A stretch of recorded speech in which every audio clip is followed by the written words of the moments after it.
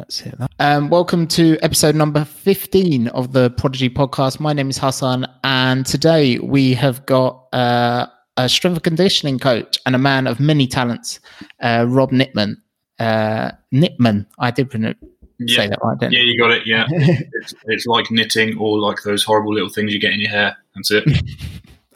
But far more pleasant on your Instagram. Yeah, I like to think so. We'll thank my Polish grandfather for the funny name. Yeah. Well, I mean, does that mean that you've got some good? I mean, I'm sure you'll kind of delve into this, but everyone's a good athlete and has the potential to be a good athlete. But does that mean you have some like strong lifting genes in your DNA somewhere? I think the bit that's in my DNA is like just grafting genes. There's something about my granddad, like just would, even when he was retired and even when he was like 92, he'd still be up at 5 o'clock in the morning out in the garden. Like just, it was just his thing. Wake up early, work all day, go to sleep. And I think I've always been the same way, and my dad as well. Relatively strong, but like it's just one of those things. Yeah. It's the graft. It's the graft. Yeah, absolutely. The Polish graft. I thank you for that. It's worked out well. It has indeed. So interestingly, when I was doing a little bit of research on all the cool stuff you've done, one of the really interesting things is that you come from a rugby background. Am I right? Yeah. That's right.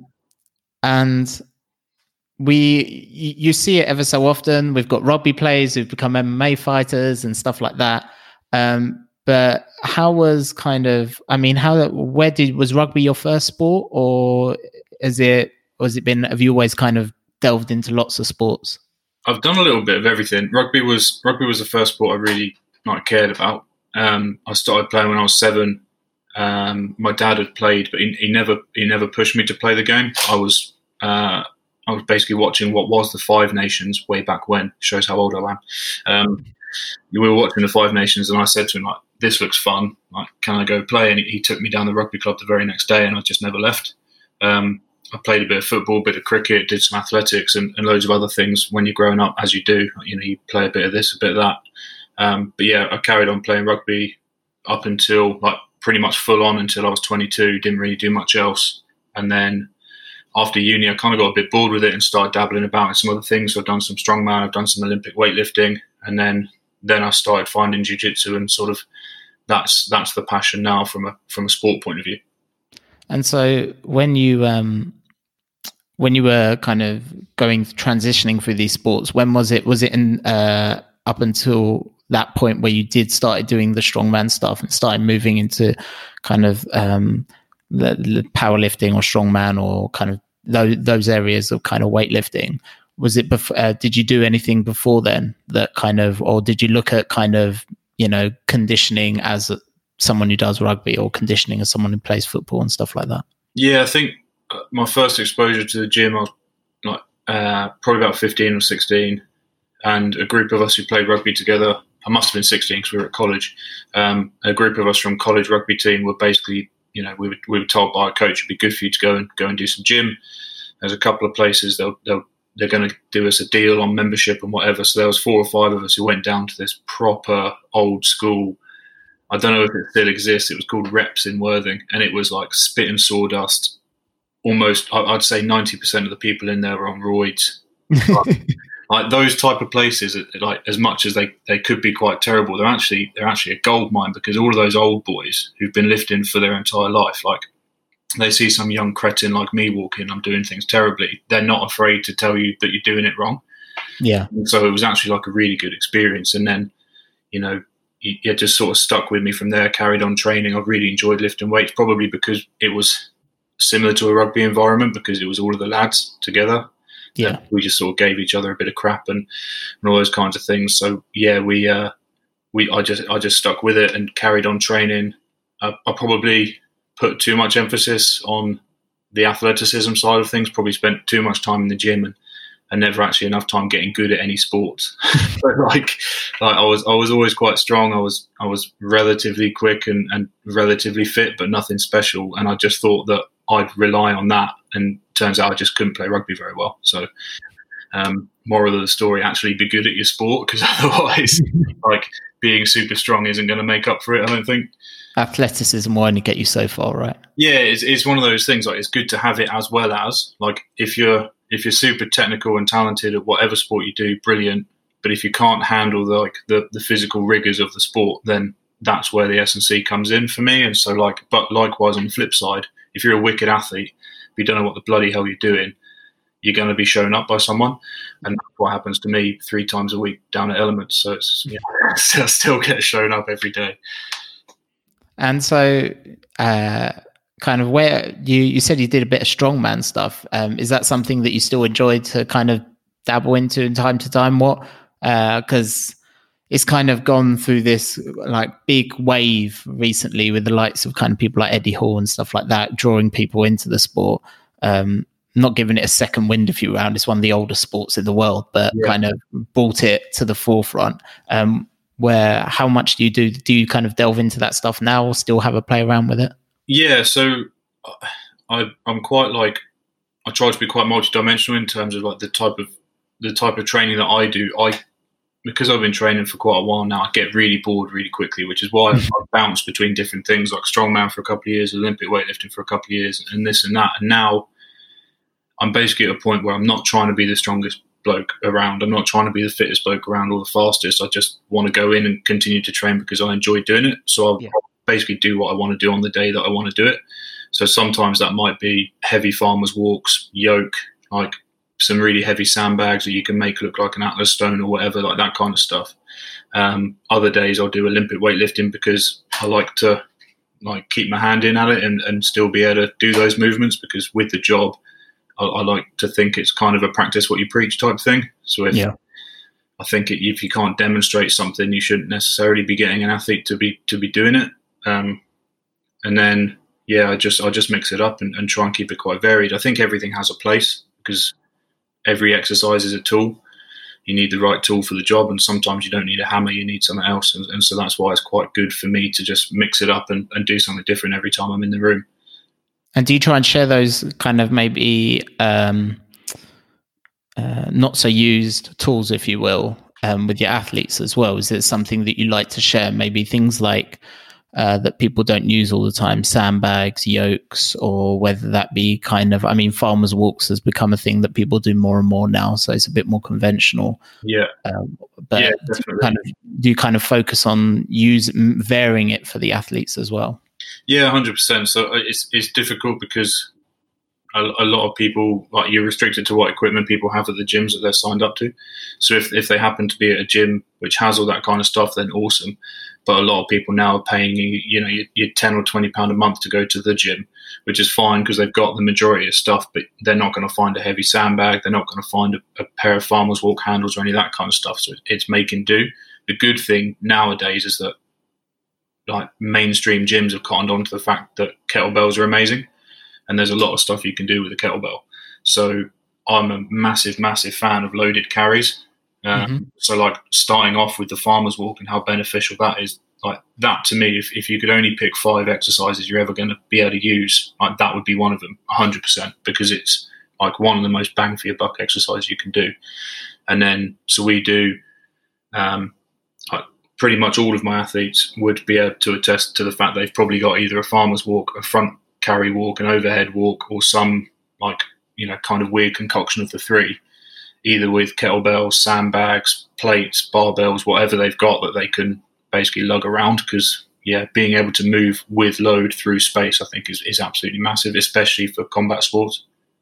So let's delve into that, because farmers walks interest me, because I will attest to the fact that I don't know a huge much of detail in terms of the specifics, bar kind of the strain that it puts on various parts of your body that I could, the kind of focusing, controlling your core, things like your working your grip, your forearms. I presume kind of working your shoulders as well, keeping them in position, things like that. Is there kind of things that people don't realize that are added benefits to using loaded carries? Yeah, so like you've covered off like the main points. I think like one of the big things for me is the general carryover. Like it's basically a deadlift at the start. You've got to pick up something heavy from the floor. So you start with a deadlift, and then you've got to walk that deadlift for X amount of meters or yards or whatever you want to do, or time, and that's obviously taxing on the grip.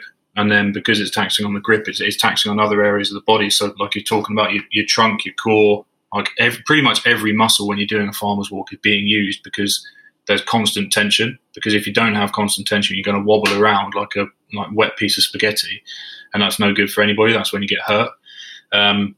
But one of the things for me, which people often don't think about, they'll use it as like a big strength builder or as part of a conditioning circuit. But it's a really, really good injury prevention exercise, because you're walking with weight, and so it strengthens all the connective tissues around the joints. So things like ankles, knees, hips, and then all around, your fingers, wrists, elbows, shoulders, all of that is being stressed through movement whilst under load. So it can have a really, really good like strengthening property to those like ligaments and tendons and all that kind of stuff. So they're brilliant. When I was working in rugby, we used them all the time in pre-season, just to get people generally strong, generally fit, and it helps to prevent injury. So yeah, they're wicked. They're a great exercise. And I guess it's a way of strengthening, especially those lower body regions, those connective tissues, without putting them under direct strain. So I guess because what you're doing essentially is, because you're lifting, you're using your trunk and your shoulders and your wrists and your grip to lift that weight, but you're not necessarily putting the weight directly onto your knees and your hips and areas that people can have major issues with when they are kind of, I don't know, whether that be someone who struggles with squats or stuff like that, or more leg focused techniques or drills. Yeah, they're brilliant. I mean, in terms of like what you said towards the end there, like with back squats, they can often cause a lot of problems just because like the direct loading of the spine. So when you've got a heavy barbell on the back of your neck, like it can compress your spine, and that can long term lead to issues. Obviously not if you're doing it right and all that kind of stuff, if you're being really careful, but doing things like a farmer's walk can take that away. And generally with a farmer's walk, you're going to be doing it a bit lighter than what you would do with like a max deadlift. Yeah. So the general loading is a bit less, and there's very little eccentric stress. So like the soreness isn't going to be absolutely through the roof. Whereas you do a deadlift session and you know about it for like 4 days. You could do farmer's walks and within 2 days you're back to normal. You're pretty good. Like they can beat you up a bit if you do them heavy enough, but they're not going to wreck you they're not going to tax the nervous system the same way a deadlift does.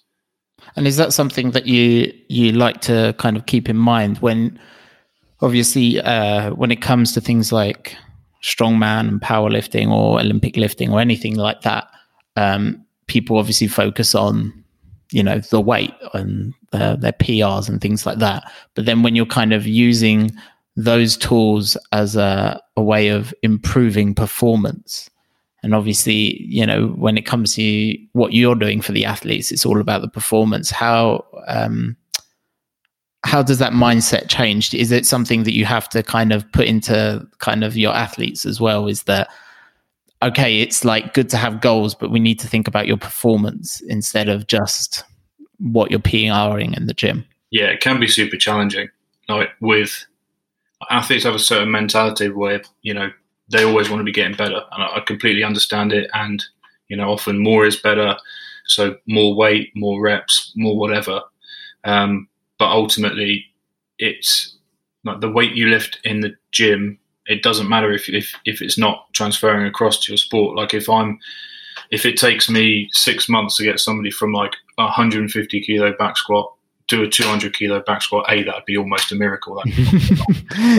But B, like what difference is a 200 kilo back squat going to make compared to a 150? Potentially not a lot, like depending on the sport. And then how much work is that going to take, and how fatigued they're going to be as a result of that? So, if that's going to have a detrimental effect to their performance, either in training or on like competition day, then what's the point?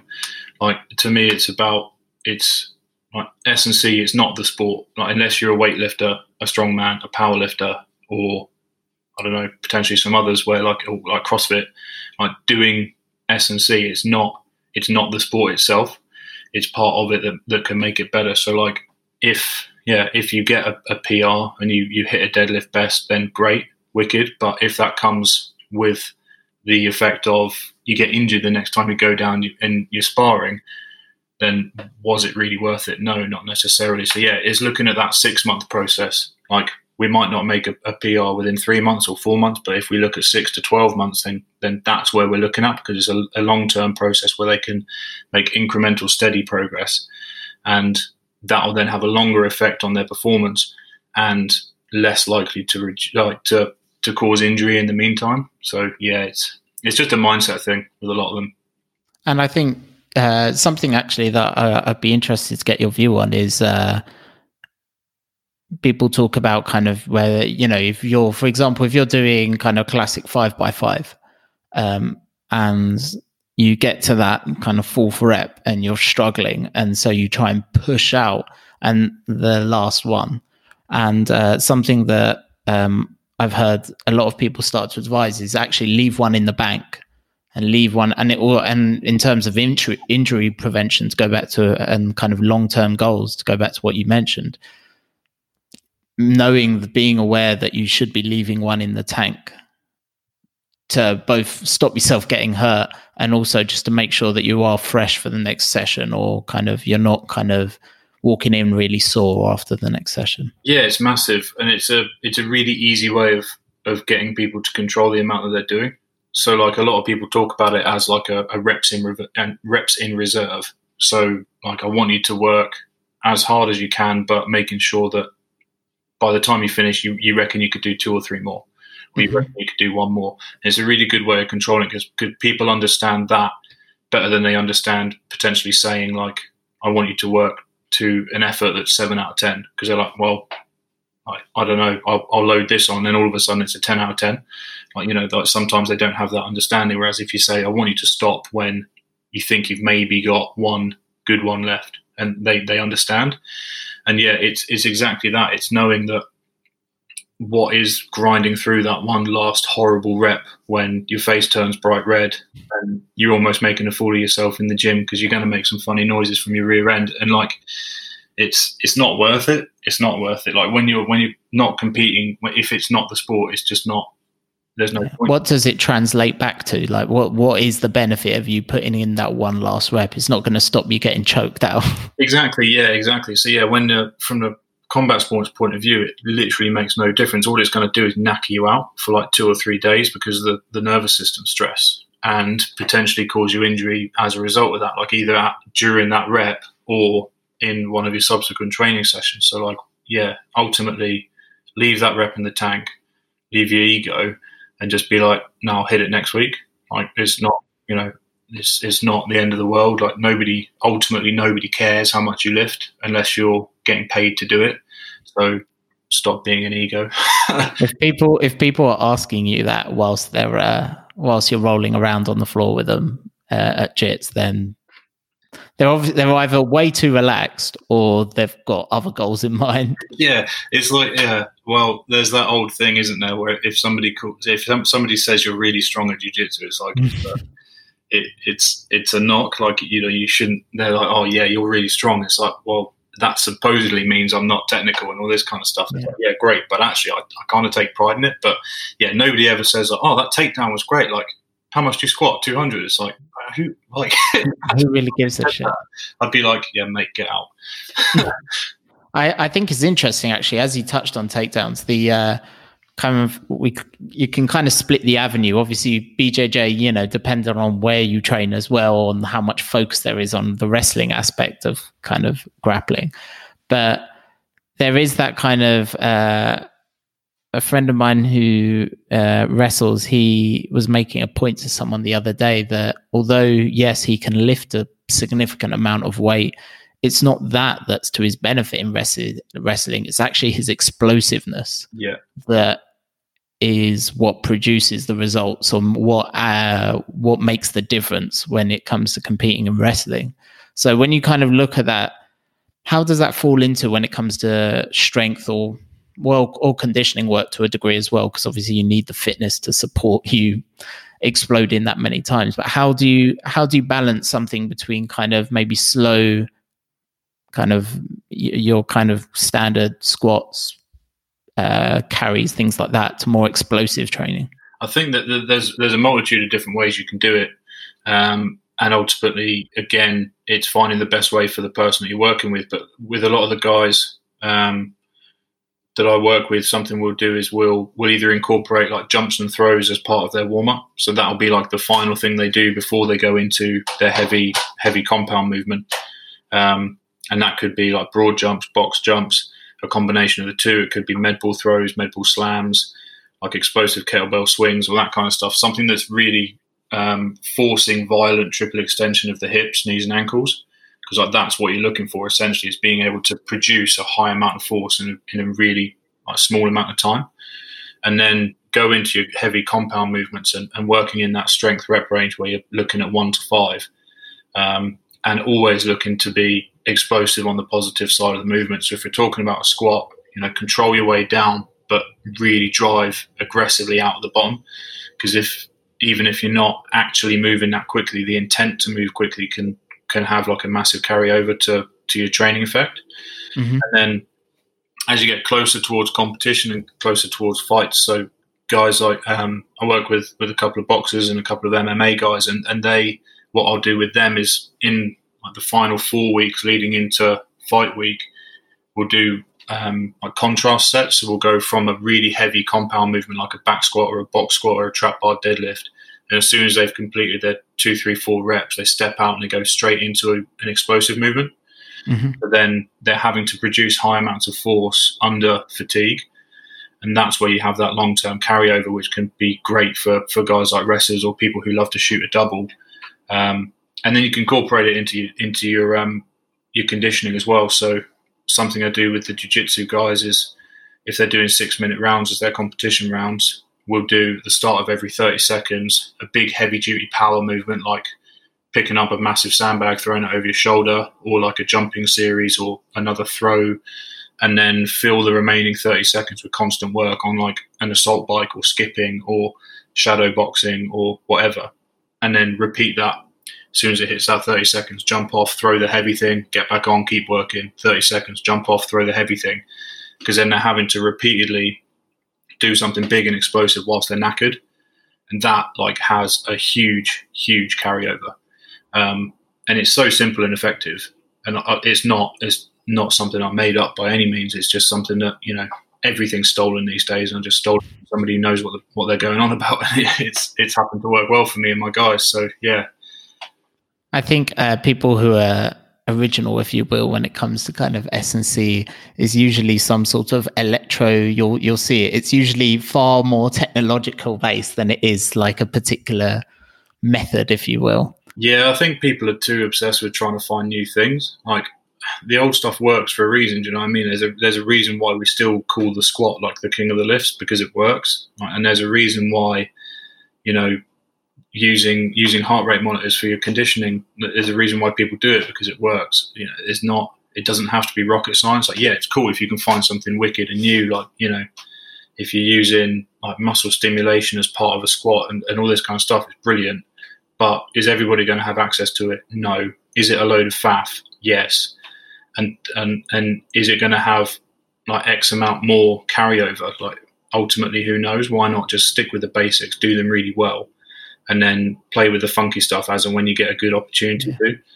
It's the difference between going up in like tens and then if I use the kind of analogy of like Formula One cars, if you will, it's the difference between jumping 10 miles an hour or adding like a 0.1 second. It's like realistically do the tens, and then if you got time, add the little bits, if you will. Yeah, 100%. It's like it's the old analogy, isn't it? Like you've got like a vase, a glass vase.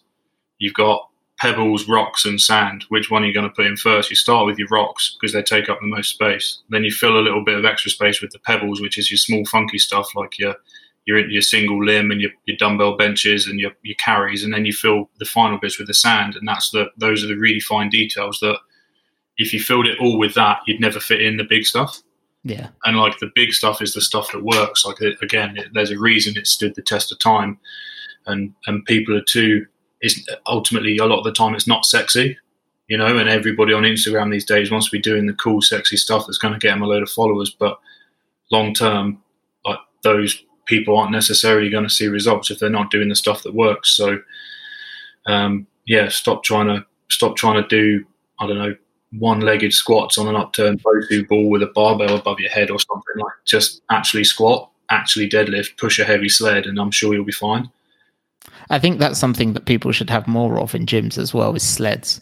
Oh, it's something that whenever I used to be signed up to Pure Gym, and then I'd be looking at it, and I remember just popping into one on the way to someone's house, and I was like, oh my God, this one has a sled. I was like, this is bullshit. I was like, why doesn't mine have a sled? Like this one, I don't know what it was. I think it was near the University of East London somewhere, but it had like sleds and assault bikes, and I was like, this is bullshit. Like, this should be in every gym. Yeah, I mean, they are one of the most versatile pieces of kit again, and that's what I'm all about, is a piece of kit that doesn't just have one sole purpose, because those types of piece of kit, they cost an absolute fortune, and like they're not versatile. So what's the point? Like, with a sled, you've not only got like a heavy push, you can drag it, you can do like dynamic pushes for your upper body, you can do dynamic pulls for your upper body. And if you're doing a really, really heavy push or a really, really heavy drag, there's no eccentric stress. So you could push 400 kilos on a sled, and the next day you're like fresh as a daisy. And if you loaded up 400 kilos on a back squat and even just walked it out, you'd be in bits the next day. So yeah, I don't know why people don't have them, because they're pretty cheap. You can pick up a sled for like less than a couple £100. Yeah. Although, saying that, a lot of the time you can find them on Facebook Marketplace now, because people have bought them during lockdown. So if anybody wants one, go on Facebook Marketplace, and people are selling all sorts, and you'll probably find a sled in there somewhere. Yeah, the amount of kit that must be selling right now. Like, we went from having to pay like 60 quid for like the lightest kettlebell to now everyone's trying to get rid of kit properly. Yeah, I can't talk about it. I did the exact same thing, to be fair. Like, I was quite fortunate at the start of lockdown. My work let me borrow one pair of kettlebells, and I already had like a load of bands and a load of random grip stuff, and so I just started playing about with that, and then I bought a load more kettlebells. So I've got a full set of singles now from 8 up to 32. So I can, if I go out in my garden when it's not raining, I've got a few sandbags and a few kettlebells, and I can basically do whatever the hell I want. But I picked up loads of other stuff, and I was like, I don't really need this anymore. I've got the kettlebells now that they're all here, so I just sold it all again.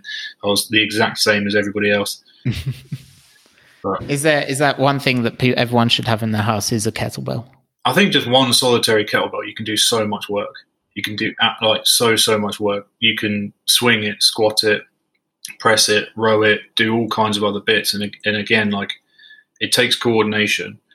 It takes a bit of strength. You can get your heart rate up, and I think it just ticks all the boxes for something that's like 50 quid, and then gradually you can add more if you get stronger, or just add a resistance band to it and problem solved. And the resistance band's a tenner. So, you buy a few of those, you've got a home gym made.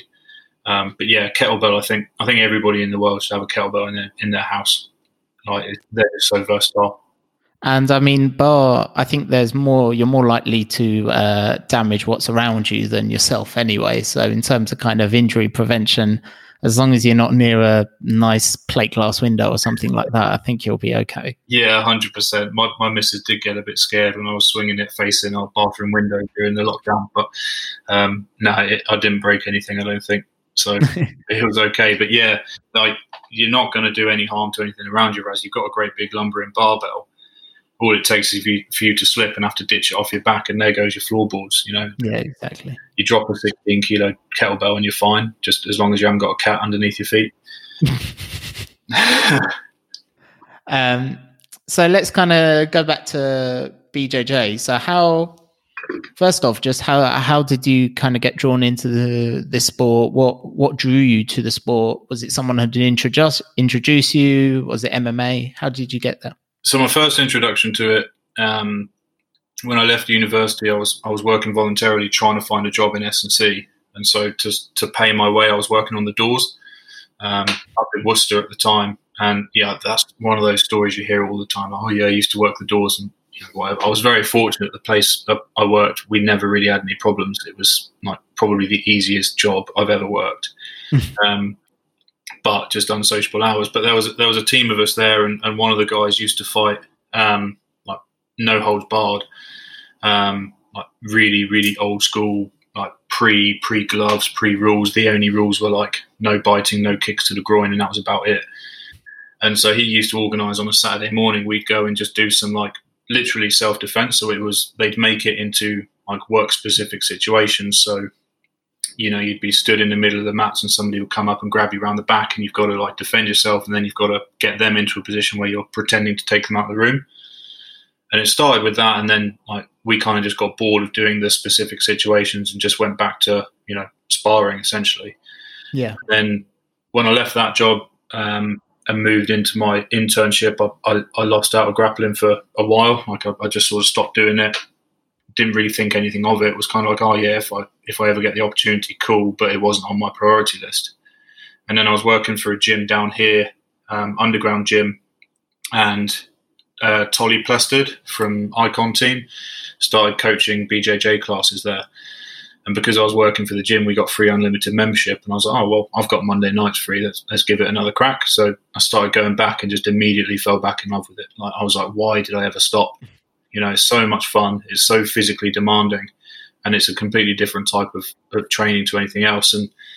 And then fast forward a bit, I joined Elements 2 years ago under Yusuf Nabi. And I haven't left. I've been going there 2-3 times a week, every week for the past 2 years. And barring some injuries. But yeah, I think it's just one of those things, again, similar to having a kettlebell in your house. I think everybody should be exposed to some form of grappling at some point in their life, because I think it's a really, really good life tool. And in terms of kind of how you then, how you as a kind of coach support our BJJ athletes, is it something that you feel you have to have practiced in some form or another? Any coach has to have practiced in some form or another, especially maybe with BJJ, the kind of complexity of the different needs of the athlete. They have to have experienced it to understand what then they need to support. I think yes and no. I think like no, because I'll get this one out of the way early, because I'll probably talk more about the yes.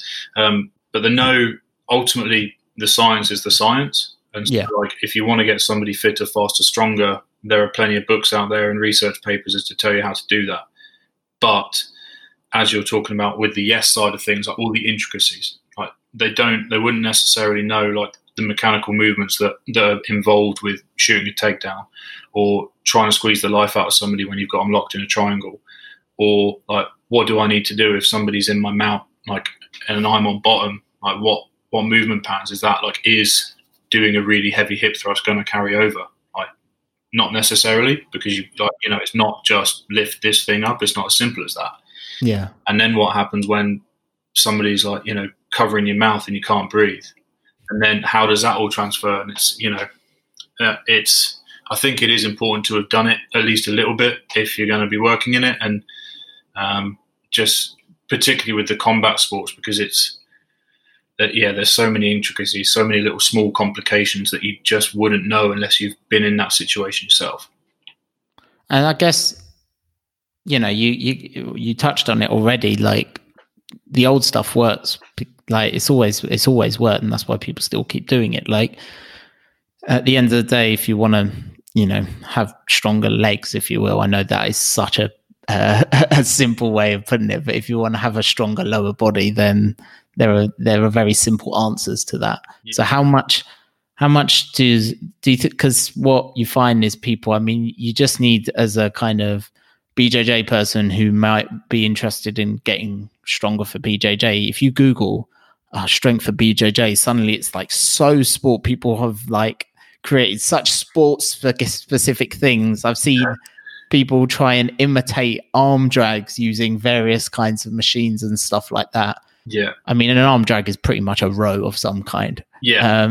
But like how much is there in sports specific training? Yeah. I mean, it's one of those, I get it, but it's also kind of a bugbear. Like it kind of, people take it too far, I think. Do you know what I mean? Like ultimately it goes back to one of the things in our, like right at the start of this conversation about S&C, it's a tool. It's not, the gym isn't the sport. So stop trying to stop trying to force an armbar on a barbell. Like, who cares? You're going to look like an absolute bell in the gym, and people are going to think you're an idiot. But it's not necessarily going to transfer over. So if you can generally make the muscle group stronger, then that's going to have the first and highest amount of carryover. So, in the fundamental stages, like when somebody first starts working with me, I say to them, it's going to be pretty basic for a bit, because I need to figure out what you can do. And all we're looking to do is to bring up your base level of strength, your base level of fitness, and all that kind of stuff. And then you can get more niche with it. If they're a high level athlete who's been doing it for forever, they've been squatting, they've been deadlifting, they've been doing all this stuff, then you can start to play about with it. But about the most specific I ever really get is using a split squat variation, which might have some carryover to a takedown. But that's squeezing the death out of a sandbag, with a gable grip across your chest. Those are probably the two things that actually look like any kind of grappling that I do. Because I think you can get better results by just building the machine and not trying to faff about with the intricacies. And being the resident coach Elements and your previous gym, do you find that people, I've definitely done it with people that I've trained with, is suddenly you become the fountain of knowledge, if you will, and people are coming to you to make sure that their technique is on point and stuff like that? Everybody will be like, oh, what do you think? I've been doing this program. What do you think of this program? Or should I be intermittent fasting? Or should I be what's the truth about carbs? And you're like, I'm happy to have these conversations, because ultimately I quite like just educating people on things. It's not the end of the world, but people start asking, what should my program look like, and all this. Go to my website. You can buy my training, and sometimes you get to a point where I'm giving you all this information. It is actually my job, mate. So, but I think I'm happy to have those conversations. I have them all the time. But thankfully, a lot of the other people are relatively well educated because of the people who train at Elements. So, you had Dom on a few weeks ago, and Dom does a really good training system, and now he's got to a point where he looks after it himself because he knows what he needs. Yeah, that's the ideal situation. Is you have a few athletes who you give a bit of education to, and then hopefully, a couple of years down the line that they're no longer with you because they can do it themselves. You shouldn't have to baby an athlete the entire way. But it is quite fun being the one people come to with questions. But there's plenty of other trainers who work at Elements as well. There's other PTs and there's other S&C coaches and all that kind of stuff. And everybody's got their own different thought processes. So sometimes people will come to you and say, oh, what are your thoughts on this? Because so-and-so said, and you're like, yeah, cool. If you want to do that, then happy days. But my opinion would be X, and then you just cause problems. So sometimes it's going up. It's better to go. All coaches calling me. I need to go. Yeah, I've got to go. I've got to go pick up the wife or something. I don't know. So, in terms of differentiation between coaches, something I wanted to ask you is, I'm finding a lot of coaches are similar in the UK in terms of there's a lot of focus on longevity of athletes, especially in the you're growing this new age of BJJ athletes in the UK, your purples, brown and black belts, who are competing in whether they be UK or international shows. But they're looking at long-term focus on athletes, building strength and making sure that these are competitors who are likely to compete all year, that we don't have on seasons and off seasons. Yeah. It is just, if there's a BJJ comp, they're going to do it. Yeah.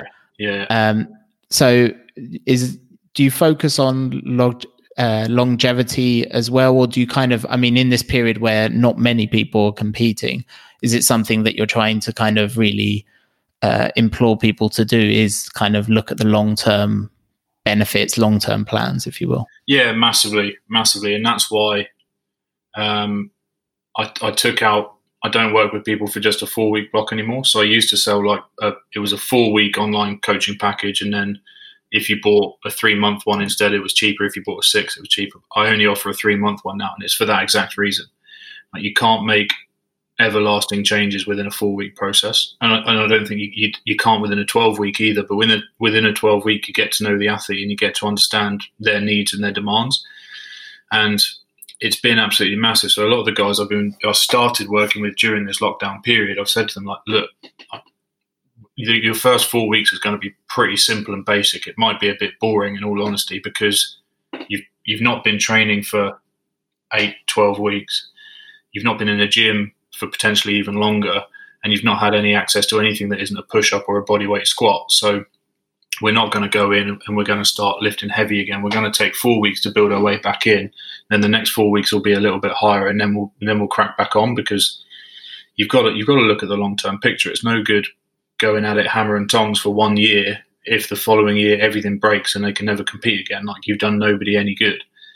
If they can, it's far more important for me if you've got somebody like Kate Batchik, I work with regularly now, and she competes at every given opportunity. She's like a bloody banshee. She just wants to compete 24/7, wants to train 24/7. So like, the education with her is actually, you need to take a step back because you're training too much.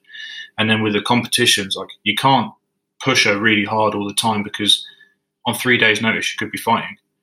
So with her, it's very much a really, really long-term approach, being like, yeah, within 2 years we'll have got a bit stronger, but don't panic if you don't see the numbers going up, because the idea is we want you to be able to represent the gym, Elements and Checkmat and whoever, all of our sponsors and VHTS and all that stuff. Like, we want you to be able to represent those people, because that's how hopefully you're going to make a living.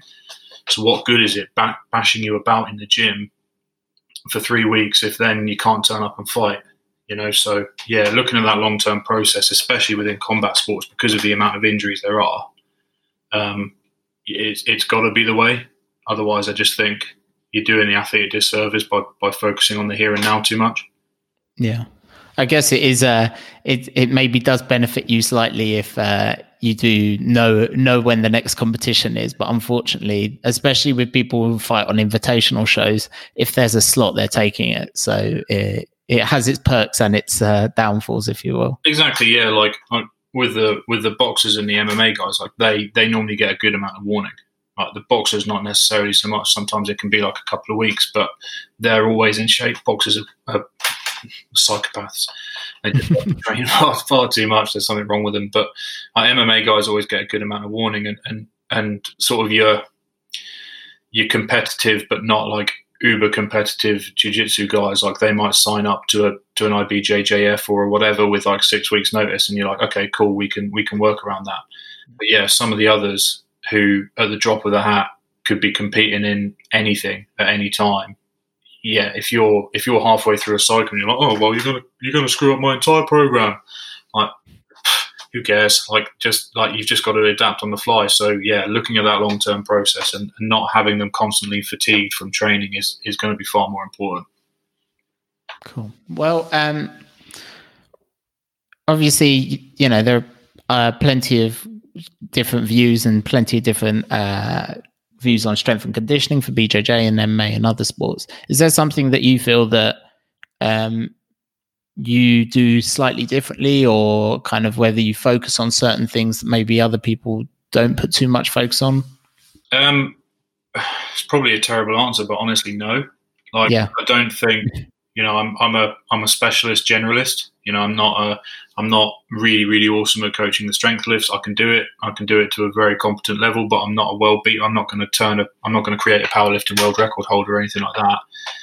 Likewise with the conditioning side of it and the injury prevention, we tick all the boxes and we do it in a way that's progressive. I like to think probably my biggest selling point is just the fact that I really try and get to know the person as an individual. Like, trying to send as regular feedback as I can and trying to get that feedback back from them. It's not just like a one-term service being like, oh yeah, you've paid for 12 weeks, wicked, I'll speak to you in 12 weeks. Like, I'll have some athletes who do that. They won't speak to me in the 4-week period between when I make updates. And you're like, I don't know if things are going well, if they're going badly. So I try and have a really, really proactive approach with being a good communicator, because yeah, the more you know. So like take Violet for example. Like Violet has like an injury history, and some days she could be having like a cracking day, and 2 days later she could be having loads of problems. So if I'm not being a good communicator and being able to respond to her comments and stuff like that quickly, I can't adjust on the fly and make things actually work for her. And that's where an injury could happen, because she doesn't have the guidance to know whether to hold back or push on. And so that's probably the area that I like to think I'm quite hot on. But then there's plenty of other coaches who say the exact same thing. So, and I think also the fact that you said you're a specialist generalist also leans itself towards combat sports in some ways. Yeah. Because you can't be a specialist boxing strength and conditioning coach, because really there's no such thing. Yeah. Same with any combat sport. You can't be a specialist wrestling or specialist BJJ strength and conditioning coach. Yeah. And I mean, if you were, you probably wouldn't make a lot. You probably wouldn't do that great, because it's just not viable. Yeah. So like it's interesting. People are like, oh yeah, I only work with combat sports athletes. It's like wicked, like great, but like how many of them are you actually working with then?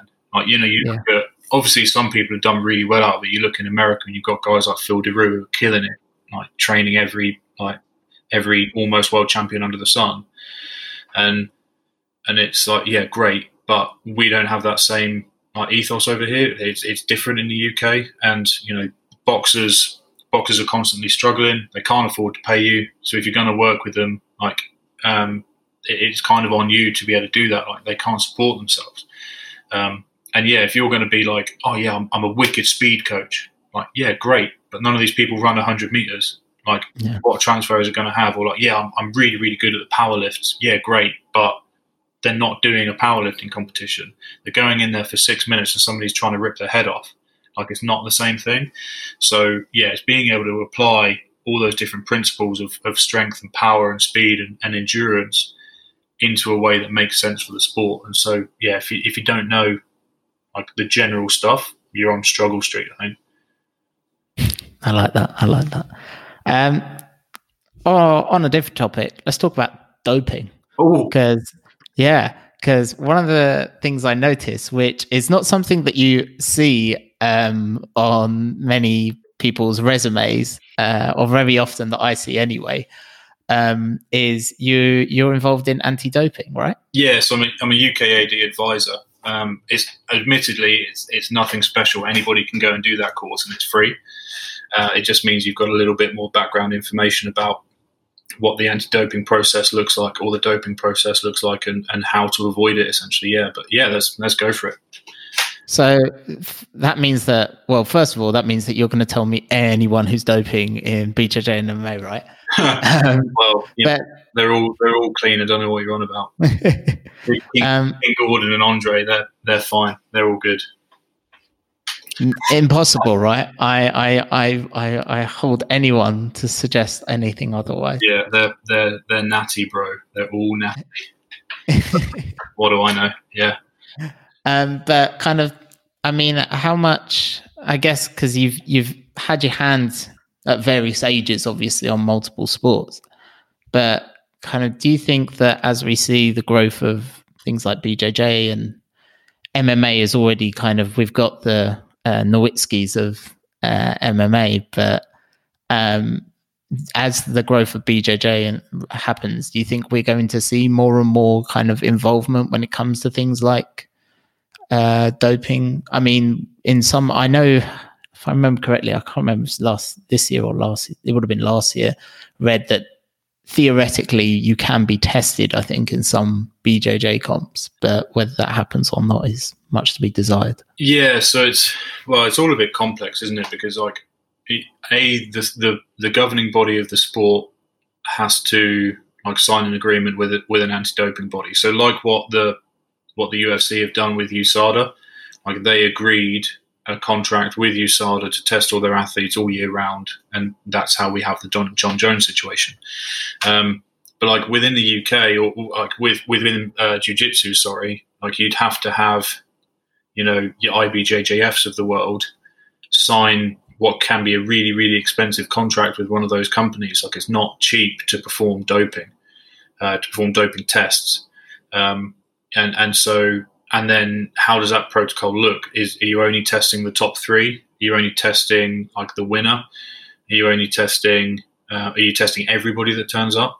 Like, are you testing anyone in competition? Are you testing them out of competition? Because like and that's where it all goes fuzzy. Like in the Olympics, people all, if they know they're not going to get tested during the time between competitions, you've got 4 years essentially. Yeah, exactly right. You've got 3 years and 11 months to do whatever the bloody hell you want, and then like you turn up and you've gone off it for a couple of weeks, and then you get tested and you're like, yeah, I'm clean.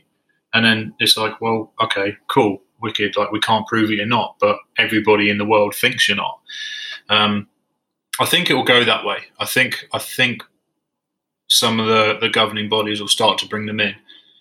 I think it'll be a very slow process because it's a very expensive process.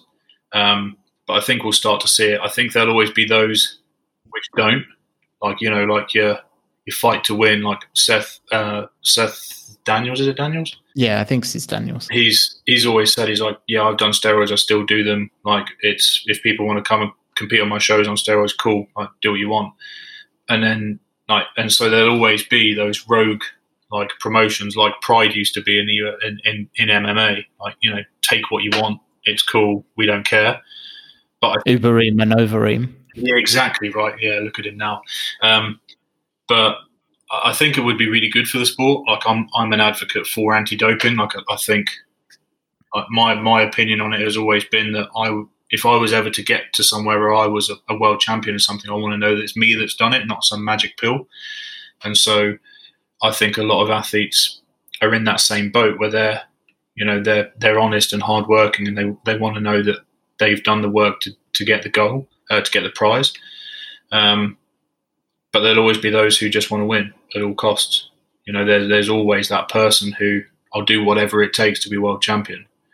I think it would be good for the sport because, again, it's that longevity piece. It's the whole thing about jiu-jitsu is that it's a level playing field, right? Like, it's the small person can beat the big person, the female can beat the male.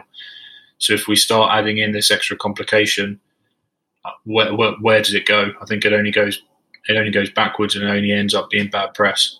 Yeah, and I mean we might see this one day, that if ever BJJ becomes an Olympic sport, then obviously it becomes involved in some form of anti-doping. But like you say, it's essentially you get to cycle on 4 years. You just have to be smart with your process, don't you? You just have to know, I'm taking this substance, it takes 6 weeks to get out of my system, and it can be detectable by blood, hair, and urine. Cool. So I'll shave my head, I'll shave my face, and I'll stop taking it 6 weeks before I go.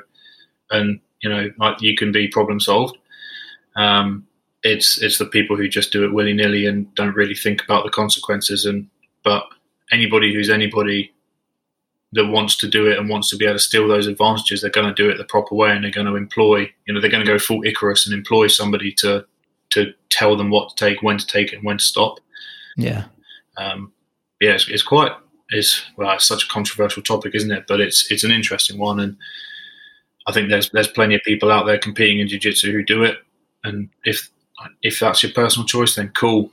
But I think I personally like the level playing field. So, and I think it's, in some ways, it's quite easy to tell in terms of how much. I remember talking with another S&C coach, Andrew Hardwick. He says there's only a certain amount of stress the human body can handle. Yeah. And that's both mental and physical. So that can be, you in the gym, your diet, whatever. If you're getting up at 3 a.m. to knock out a shoulder session, Gordon Ryan, yeah. and then sleeping a couple of hours, and then going out and doing this and that, and training, and then doing that every day. There's only your body needs time and sleep and energy to recover. There's only, eating insane amounts of food isn't going to give you magic recovery. Like, there are plenty of other things that the body needs. Yeah, 100%. Like, the whole, if anybody out there listening is one of those people who's waking up in the middle of the night to drink a protein shake because they're trying to put on weight, like, that is literally the worst way you could go about doing it. Like, you're just screwing your body up even worse than just wait. Sleep is far more important than necking a protein shake at 3 o'clock in the morning. Sleep is the fundamental process for all performance. Like if you're not sleeping well, you're doomed. That's when all the repair happens. That's when all of the important stuff happens to the physical processes. So like if you're like, oh yeah, I'm going to get an extra session and I'm going to train till 11, but I've got to be up at 5 for work. Like, just don't train that session. You're going to do more harm than good. Just wait, get those extra 2-3 hours of sleep, and then actually perform to like closer to your best the next day when you turn up to your regular training session. Like more isn't always better, unless it's, I mean, even with sleep, like good quality sleep, like 6 good hours is better than 9 crappy hours.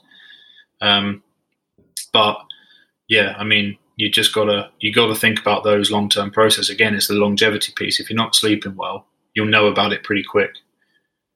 And injuries happen far quicker. Yeah.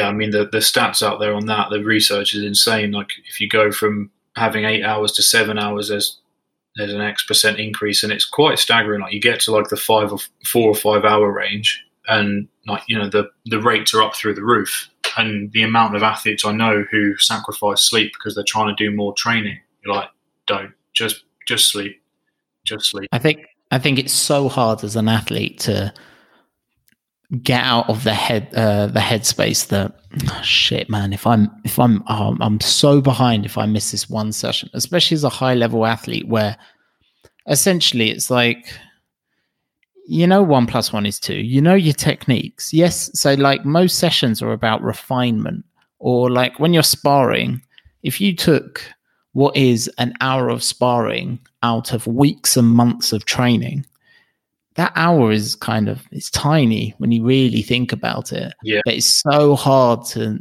not, I mean, I'm, victim of it too, that it's so hard not to kind of consider, well, I've got to make that session, regardless of how essentially shit I feel.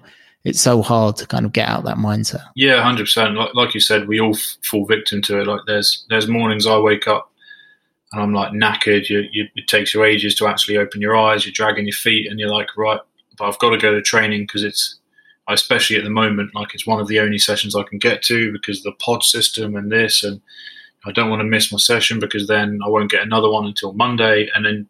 Like actually, you should just be like, no. If I'm this knackered, like my body's like this for a reason. The only thing I'm going to do is make myself worse.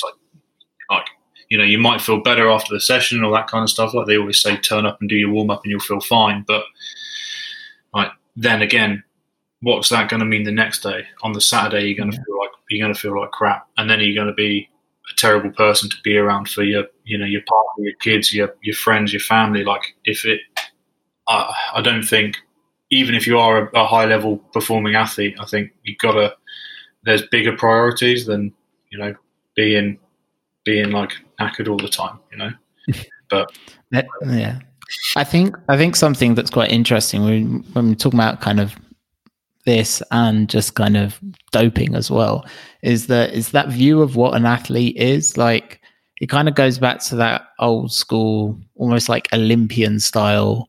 Like this is a human being who has kind of worked themselves and whether dependent on how they're built, what the length of their limbs are like, and just the natural makeup of them plus effort. Like what's the potential of that? And actually then when we look at doping athletes, it's not as interesting anymore because it's like, well, you've cheated the system essentially, and it's not as fun because there's no it's what makes sport interesting, isn't it? It's when we see like Mickey or Mikey, shall I say, Mushemi, like go and choke out heavyweights, like because he's really good at these things and they're really good at those things, and that's what makes BJJ interesting. And the same with kind of athletes in general. Yeah, it's the ongoing thing, isn't it? Like ultimately, the reason we watch sport is because like you want to see one team do better than the other team at the thing that you're watching. Like and ultimately, it's the constant battle. And anybody can be an athlete, and anybody can do these things if they have the desire to. And are some people more like do they have more prerequisites to potentially be better than others? Yes, like that's genetics. If you're struggling, then go back and change your mum and dad and see how that helps. But it's you want to see the people love to watch the guys who are the best at what they do. Like football, you look at people love Cristiano Ronaldo, they love Lionel Messi, they used to love David Beckham. And why? Because they could produce these insane feats of skill time and time and time and time again. They were a very, very good practitioner of the thing they do. You look at rugby, you've got the Johnny Wilkinsons, the Jonah Lomus. They were the very, very best at what they did. In American football, people always talk about Tom Brady or Odell Beckham Jr. Same thing. Brady can drop a ball on a pinpoint and Odell can pick anything out of the sky. And that's what it always gets drawn back to. And in jiu-jitsu, like you say, you've got your Mikey Musumeccis and your guys who are just like freak technical athletes. Like he's not a freak athlete, but he's so good technically. And that's where it gets interesting because you've got the David versus Goliath and people love watching that. And that's where you guys like Gordon, as much as we want to hate him because he's like potentially using, he's a bit of a bell end, but like you can't help but watch because he's bloody good. Like, you can't say he's not like, one of the best out there. He's such a good technical jiu-jitsu player. And then, the same with like your Galvaos and whoever else you want to look at. Like, is there a question mark over his head? Yes, but I'm still going to watch because his technique is like, almost faultless. And that to me is what sport's about, is watching those people who have put the time in to become the very, very best at what it is that they do. And in terms of people that you look to personally, kind of whether that be in BJJ or kind of other sports or coaches, is there people that you look up to that come to mind that you're like, well, I guess you can separate the two. Are there athletes and then separately are there coaches that you kind of look up to? Yeah. I mean, athletes wise, I've always admired the people who sort of fly under the radar but like do all the work, So in rugby, my favourite rugby player of all time is Richard Hill. So he was a World Cup winner with the England 2003 team. He was a flanker, and he was the only player to have never been dropped by the coach at the time, Clive Woodward. He never dropped him. If he was available, if he was fit, he was playing. And he never got like man of the match. He never received loads of plaudits, but he always had like the highest stats on the team. Most tackles, most carries. He just did all the work and nobody really saw him do it. And it's those kind of people that I really like. And it's the same now, like you look at MMA and like Stipe Miocic, like he doesn't do anything outstandingly, but he's really, really good and he'll graft and he'll work his absolute nuts off until the bell rings. It's those people I've always been fascinated by, like their willingness to continue. And then on the coaching side, like the guys I look up to there again are kind of the old school ones. There's as much I like Phil DeRue, like the kind of new school, and I like some of his approaches and all that kind of stuff. But looking more long term, it's guys. There's a guy called Dan John, and normally I say don't trust someone with two first names. There's something weird about people with two first names, but this guy is the exception to the rule, and maybe Dom as well. Dom's got two first names. He can beat me up, so maybe I should say I like him as well. But yeah, like Dan John is arguably one of the greatest strength coaches out there. Like you'd be hard pressed to find somebody who's an S&C coach who says they don't like his stuff. Like you speak to some of the highest, you hear the podcast with some of the most well-known names in the industry, and they're like, oh yeah, so like who do you look up to? 9 times out of 10 they'll say Dan John, and he's just super simple old school mentality. Pick up heavy stuff, throw things far, sprint, jump, carry, and you'll be all right. And yeah, it's had like a long-term effect on me. And I go back and reread his books all the time, just because if I feel like I'm overcomplicating things and getting a bit out of the way with all these random crap, I'll just go back and read his books and I'll be like, no, stop being an idiot. Let's just lift the weights again. Okay, well, so interesting the athletes you picked, because Stipe is one of those ones where I also find quite fascinating because of what he does as his day job, which is a firefighter. Yeah. And something that I don't think, we look at athletes, and some of the best athlete stories are they do this. They work already whilst they're doing their kind of their athletic career. They've got these day jobs, or they did this for X amount of years. People like why have I gone blank on his name?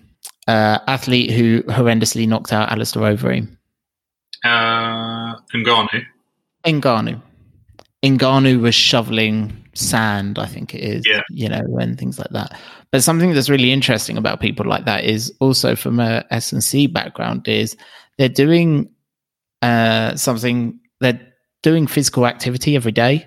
And it's something that I don't think people talk about a lot. If you meet a lot of people who do BJJ as a kind of hobby, you'll find that the people who maybe perform slightly better, I'm not saying this is gospel, but are people who have physical jobs. Because have you ever rolled with a scaffolder?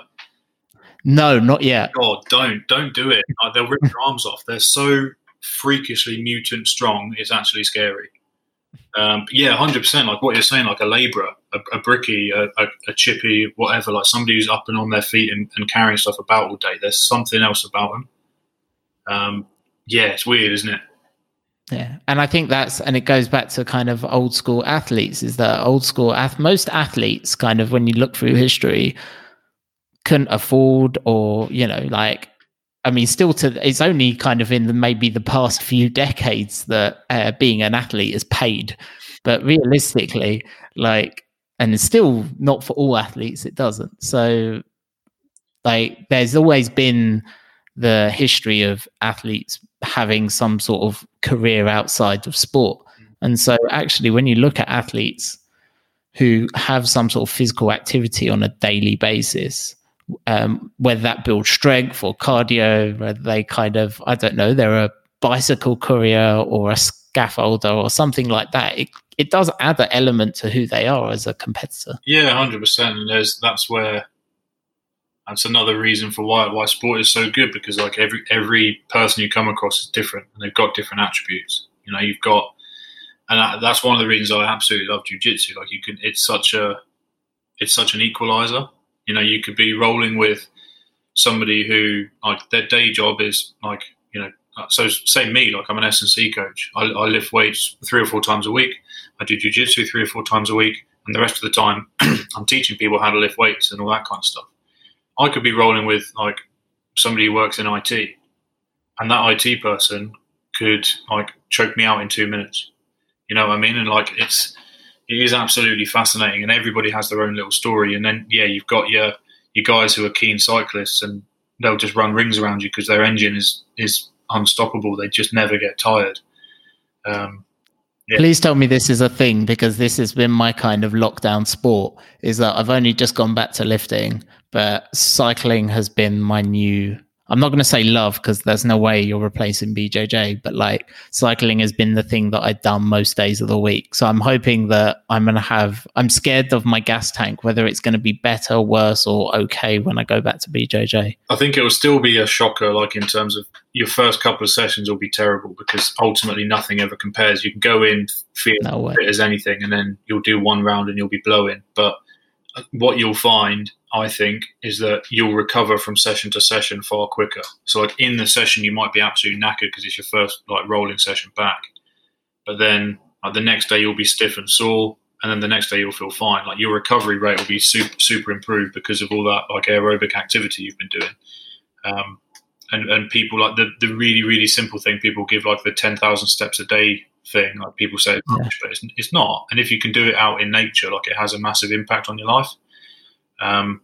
It's something I factor into a lot of people's programs. I put it in as a daily thing, like go and do your walk and try and do it in nature. And they're like, oh, really? And I'm like, yeah, just like it will actually have a massive impact on your recovery rates and your aerobic and your mental health and well-being and all that kind of stuff. So, you'll have to let me know how that does pay with your cycling. Well, I'll have to try. Hopefully, well, that's the only thing. Although the current plan is to then cycle home from training as well. Oh, that'll be spicy. So I'm thinking a lot of pain for the first couple of weeks, and then hopefully it just turns me into some mad Uber athlete by the end of it all. That's the plan anyway. We'll see. Mate, I reckon you're onto a winner. Absolutely. So we kind of talked on your role models. Is there any kind of particular motivations that you have going forward? Is there something that, obviously you want the best results you can for your athletes, but is there any personal motivations or goals that you want to hit? That's a great question. I don't know. Like you said, for the athletes, it's putting the preparation pieces in place for them as best as I can. Giving them the tools to be able to do things themselves, and not being a dick in the process. That's a big thing for me. Is just like not being. It sounds really selfish and sounds really silly, and something like a 7-year-old would say. But you want to be liked as a person, and so if you're not doing the right things, and that's a terrible way to be. You don't want to be the person in the room that if everybody else is having a conversation, the one other person who's left isn't going to come and chat to you. Yeah. Being a good human, and then just like continuing to build and continuing to see what's out there. Like, the training I'm doing and the client base I've got is gradually growing, which is great. And I really enjoy and really fortunate to do something that I feel very passionate about for a job. It doesn't feel like work. I think my wife would say something different because I'm on my laptop, but it seems like all day, every day writing programs or whatever. But it doesn't seem that way for me, and I feel very fortunate. So for me, it's just being able to continue making a career out of something which I don't think is work, And do you find that the more the different sports for your clients expand, do you think that does one influence the other? So if, for example, because I know you work with boxers, you've got MMA fighters and BJJ fighters, but aside, maybe away from those combat sports, so there are other sports now, and you're going, well, actually, this is working for, I don't know, I'm going to pick one that come to mind, but don't judge me for it because I'd never do it. But if you had a golfer and you were like, oh, actually, that's working quite well, maybe I'll start to work that on other people and things like that. Yeah, 100%. Like you pick things up and you try things with different people and you see what works, and you can correlate it across and try things with different people. And it's one of the good things about the online side of things and with my main day job at the university, that I work with loads of different athletes. So I've got, as you said, I've got boxers, MMA fighters, jiu-jitsu fighters. I've got a Paralympic equestrian athlete. I've got rugby. That's awesome. Yeah, cool. And like it's a complete, like, I've never worked with anybody like that before. And she has a specific like disability and all that kind of stuff, and so having to be educated by her through the process of also educating her, like it's a real back and forth. And then thinking about, how can you make that work? And then I've got rugby players, I've got guys who literally just want to get in shape. I've got guys who want to lose a considerable amount of body weight. I've got, everything in between. And then, how can that cross over? Like there's loads of crossover. There's always loads of crossover, because you do something with like a badminton player and you're looking at improving like shoulder stability, and then you're like, oh, hang on, so-and-so just told me they got like a tweaked shoulder in a Kimura. Maybe I should build some of this into their program so their shoulders got a bit more, it's a bit more rugged. And then likewise, a jiu-jitsu guy's like looking to get more explosive. I'm like, oh, maybe I should incorporate some of this with the badminton guy because he needs to be a bit more snappy. And, there's always, you can always pull, because the human body is just a human body. So like everything is like, can be cross-correlated, I guess. Or transferable. Yeah. Badminton and BJJ, right. The one. Yeah. So interesting that you talk about Paralympians. I played jiu-jitsu. That would be so entertaining.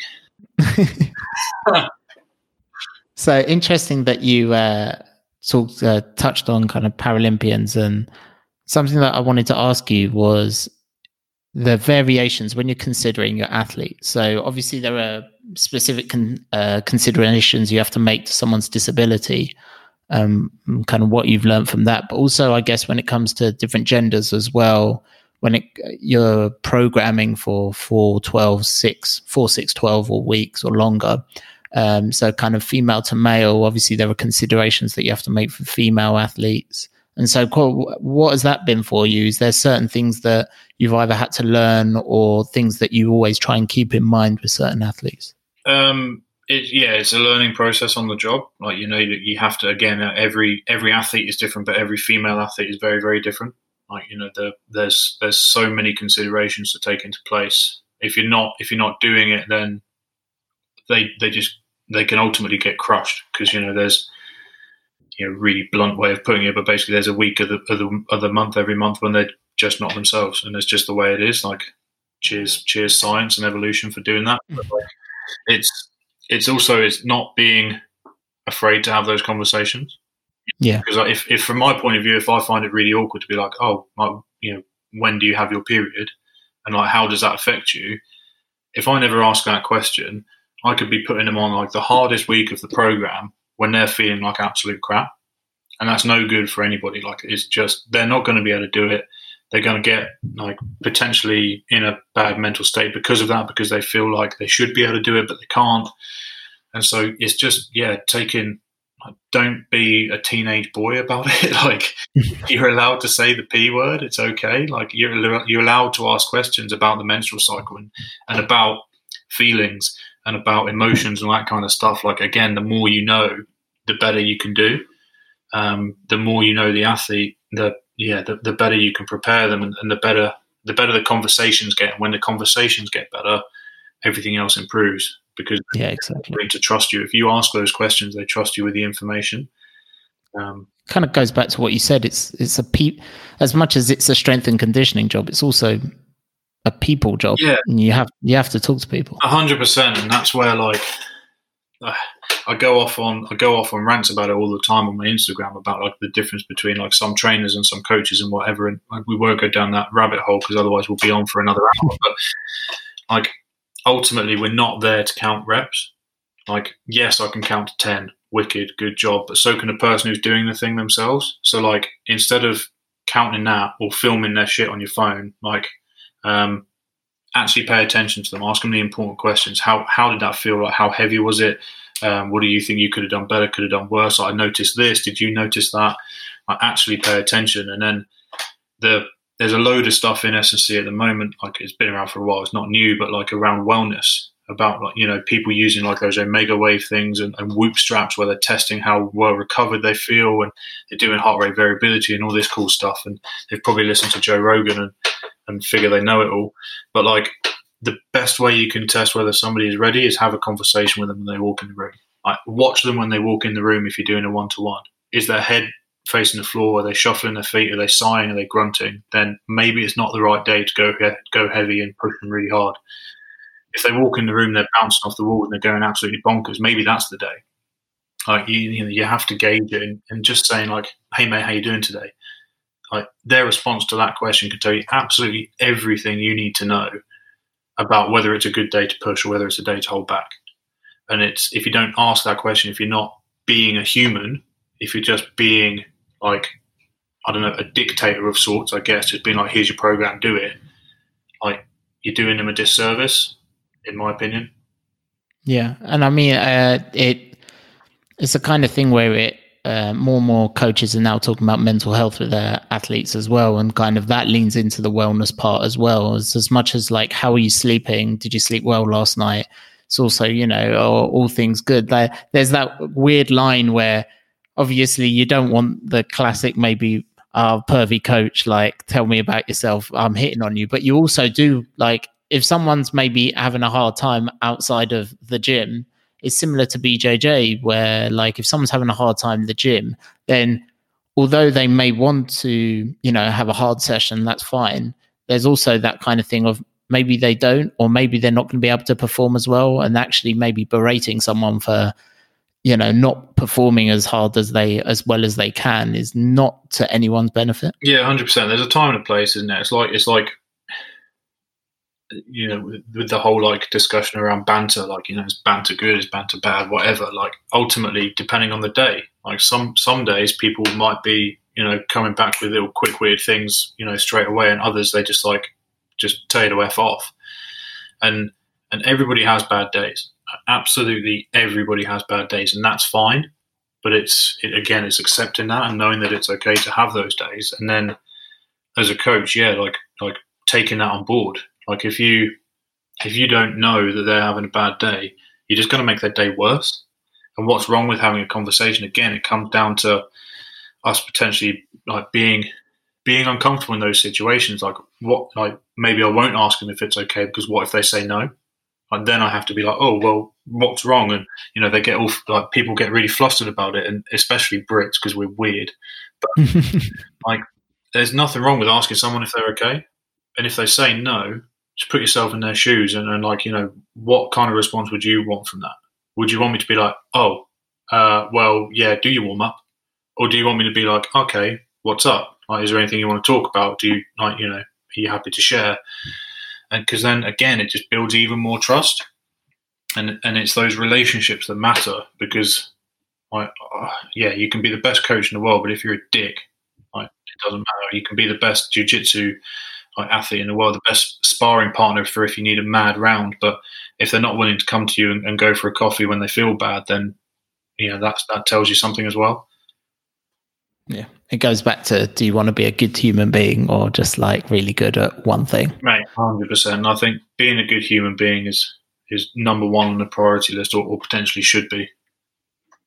So one last question before we go on to quick fire round, if you will. And it's something that just you spoke about, and I'm really intrigued now, is how do you, for para athletes, if you will, across different sports, especially BJJ. Like I really find it fascinating about how people adapt their disabilities to fit around their BJJ styles. But how, as a coach, when you're looking at someone who has a particular disability, whether that be kind of a limb that may not work correctly, or visual, whatever, how do you go about kind of considering that? Is there is there kind of things that you'll work around, or is it just things that you'll kind of put aside? Like how do you go about that journey, if you will? A bit of both. So ultimately, again, it comes down to the uncomfortable conversation in the first instance. So with the para equestrian athlete I work with currently, I literally said to her, I was like, you've written down what grade this is in the sport. I was like, I don't know what that means. And me Googling it, can you tell me? Like, can you talk me through it? Can you talk me through like what it is? What are the limitations? What do you have to work around? Like, how does it impact your daily life, and how might it impact you with your training? And then, because again, if I just assume I know everything about it, I probably don't. Like, Google's not going to tell you everything. And so, having those conversations and then adjusting on the fly. So, like in her case, she has limited use of her left arm, and so it's, instead of doing like a barbell bench press, like, she needs to work on her upper body to be able to control the horse. So we have to work on her upper body strength. But instead of a bench press, scrap that. Instead of doing a barbell bent over row, we do single arm rows, because then she can use a heavier weight with her more capable limb, and she can use a lighter weight and really work on control and coordination with her left. And again, like, looking at it from a really long-term perspective of like, not gonna get her back to full usage or whatever. Don't think you're gonna be Superman. Like, just get her to a point where things become more comfortable, things become more competent, and then hopefully that has a long-term effect. And similarly, I work with, I don't know how you did this, you must be some kind of mind reader, but one of the other para athletes I work with is visually impaired. I don't know how you did that. That's weird. We didn't even talk about it. But so she's a visually impaired goalball player, which it's kind of like a different version of handball. Okay. And so, like, saying to her, she was like telling me about it. I was like, right, so what's your role in the game? I haven't really paid that much attention to it. I did a bit of YouTubing and that, and I was like, so what do your movements look like? How does it impact you? What actually are the problems with your vision? Again, she told me what the diagnosis was, but what does that mean?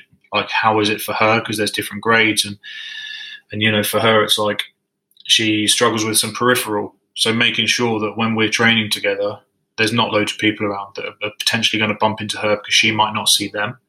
Things like when I'm handing her a dumbbell, saying like I'm holding a dumbbell in front of me, like take it from me, rather than just like giving it to her because she might not necessarily see it. And yeah, just really little things, and then just working around it, depending on what the needs are. So, just doing a general needs analysis of the sport and figuring out, right, what do they need? Do they need to be stronger, fitter, faster? Do they need to be more resilient to injury, all this kind of stuff? And then how can I do that working around the problems that they have, or working with the problems that they have, depending on the situation? It also means, on a lighter note, it just means that I could take you to any game of any sport, and you've more than likely, like 6, 7, 8 times out of 10, you know the rules already, or you know how the sport works because you've had to learn it. Yeah, I mean, it's one of the things, like when somebody comes in, they say a sport that you've not heard of before, you're like, oh, okay, research time. You go and you do a little bit of research, and it can be really interesting. It's one of the perks of the job, with working in the university structure. Like, it's not just rugby anymore. It's not just combat sports with the guys I work with personally, but like, yeah, badminton, football, cycling, shooting, archery, fencing, diving, weightlifting, powerlifting, rugby, hockey. Like, yeah, there's more, but that's just people I'm working with now. Yeah, it's mental. It's absolutely mental, but it's because it's fun. It's challenging. It keeps it fresh rather than just the same old crap day to day. I'd love to see kind of all of those people kind of trying each other's sport. Like, I'd love to see the diver suddenly jump into a gi and have a go at that, and then the jiu-jitsu athlete see how good he is at diving, things like that. The one thing I found from all of this is that if there's a sport, if you ever have like a young family and kids and whatever, like the anything that's remotely gymnastics, so actually gymnastics, diving, those kinds of things, they have a massive carryover to the rest of sports. Like our diver and our gymnast, you can ask them to do something and they just go, it's just done, and it's done perfectly, and they could have never done it before because they have such a ridiculous good control of their body, and they know where their limbs are at all times. Whereas you ask a rugby player to like jump up and like, land on their toes, and they'll land on their heels. They just don't always get it. But yeah, gymnasts and divers and those kinds of athletes, just they're something else. They are the most athletic type of athletes, in my opinion. You must be a mind reader as well, because that was the most amazing segue, because literally one of my quick fire questions was, if any kid should do any sport as like a base, what should it be? Yeah, 100%, mate. Gymnastics. Get them into gymnastics, but don't I think not a really old school one, because then they'll just be beaten down. They'll never grow. Yeah, gymnastics is the one. I think you learn so much from understanding your own body.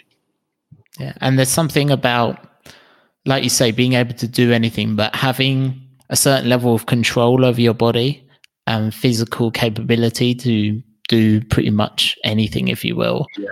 Like, it's kind of, I kind of like see gymnasts as kind of smaller, more supple versions of like wrestlers. Like, they're kind of the same and kind of different variations. Like, if like they're Pokemon, like, this is really geeky of me, but like one's like the big chunky evolution and the other one's like the lighter version. Yeah. Because they're both quite supple, both like as strong in across the board. It's not, they can't be good at one thing. Yeah. They can't be like really unfit, really strong. They have to be all of the things. Yeah, 100%. Like, you have to be very, very versatile as an athlete and very good at all of those different elements. Yeah, wrestling would probably be actually another really good shout for like an early doors thing to get into, because it's so varied. I feel like gymnastics is probably the safer physically option. Yeah, less concussion risk, that's for sure. It's more likely that you're going to convince like an everyday mum and dad on the street that they're going to they send their kids to be gymnastics over wrestling. Yeah, 100%. It's definitely, it would be a much easier conversation to have, wouldn't it? Okay, so as you've stolen one of my questions, that's all right. I thought of another one, so we'll move on to the quick fire. So the first one is, in terms of warming up for BJJ or kind of sport in general, if you've got the classic kind of jogging around the mat, arms forwards, arms backs, or that kind of thing, or like what you sometimes see in wrestling, which is like essentially having a game of basketball to warm up, what one are you going to pick? Oh, probably a game of basketball.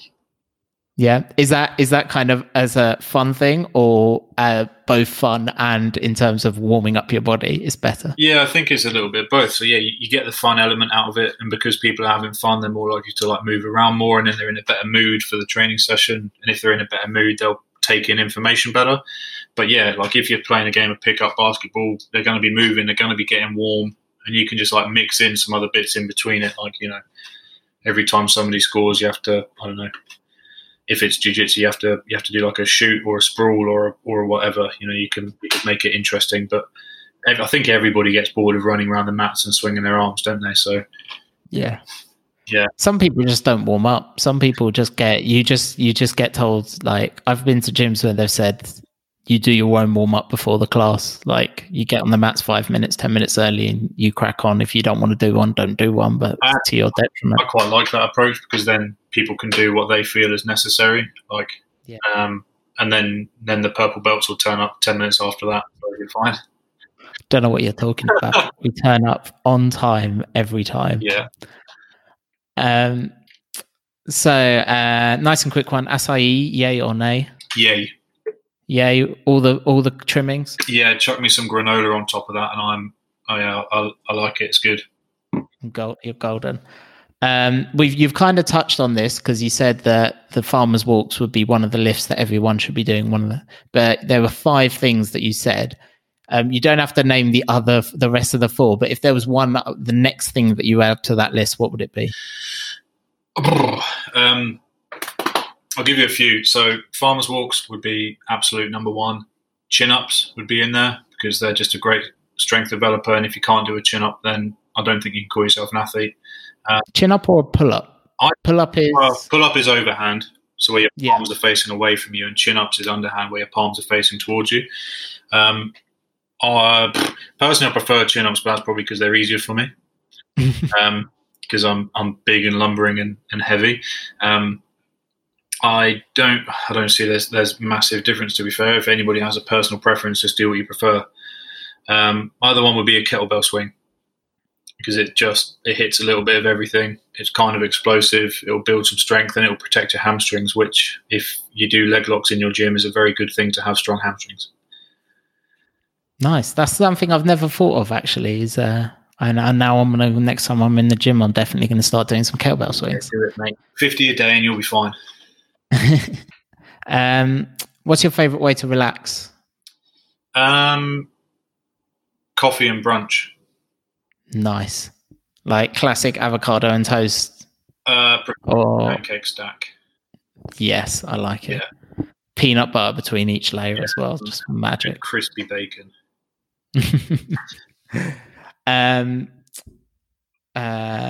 So we'll go favorite technique for BJJ. A favorite technique.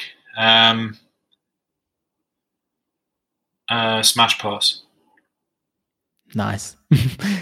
You can't tell what gym you're from at all. Not at all. Yeah. Oops. Favorite bit of advice you've ever got from someone? Don't break any branches on the way up the tree, because you don't know which one you need to grab on the way down.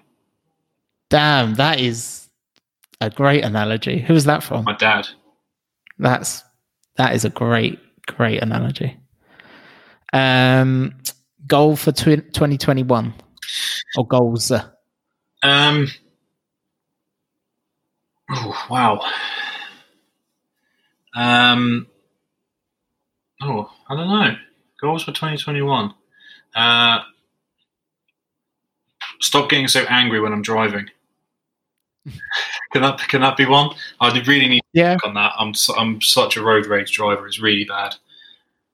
The thing is sometimes, like, I think it also comes down to what day it is. Like, literally, like, I can be in days where I'll be like, yeah, all right then, pal. And some days where I just get so frustrated with people. Yeah, I think I'm the same, to be fair. Some days I'm just like, you know what? It's not worth it. What are you doing? Get off the road. Oh, yeah, I need to work on that. It causes me too much stress than it's worth.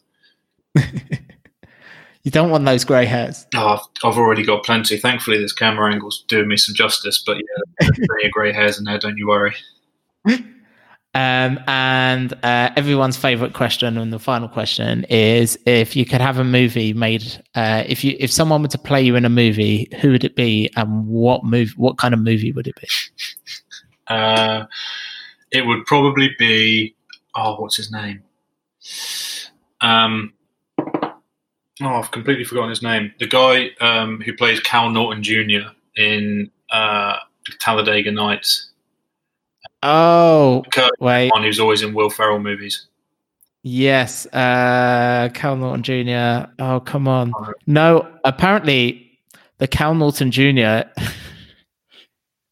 Screw it. This is my podcast. I decide the rules. So I Googled it and it came up with Urban Dictionary. Oh, no.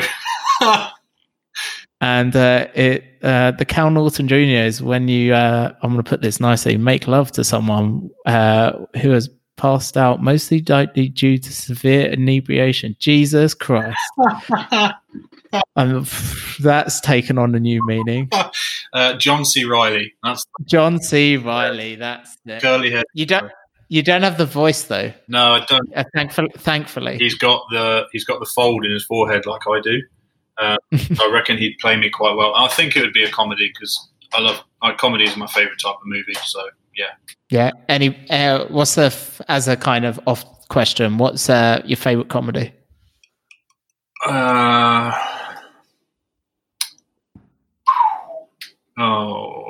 It would probably be. It's probably Step Brothers. Classic. I love that film. Or Basketball. I love Basketball as well. That's a banger.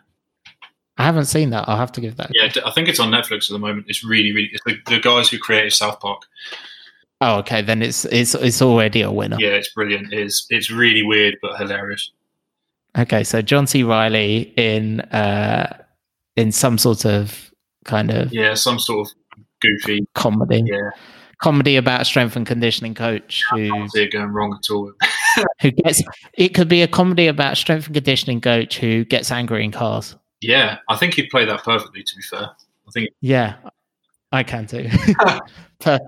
Perfect. Well, thank you very much for coming on. It was a real pleasure and a real learning experience actually as well. So hopefully a lot of people can draw some things for this. Where can they check you out if they want to get in contact with you? Yeah, so the easiest place is Instagram, which is just Rob_Nitman.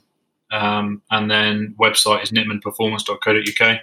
So if they go to either of those, the website will direct you to the Instagram will direct you to the website. So yeah, go to one of those and you should be able to find me. Cool. Check it out, people. And we'll see you next time.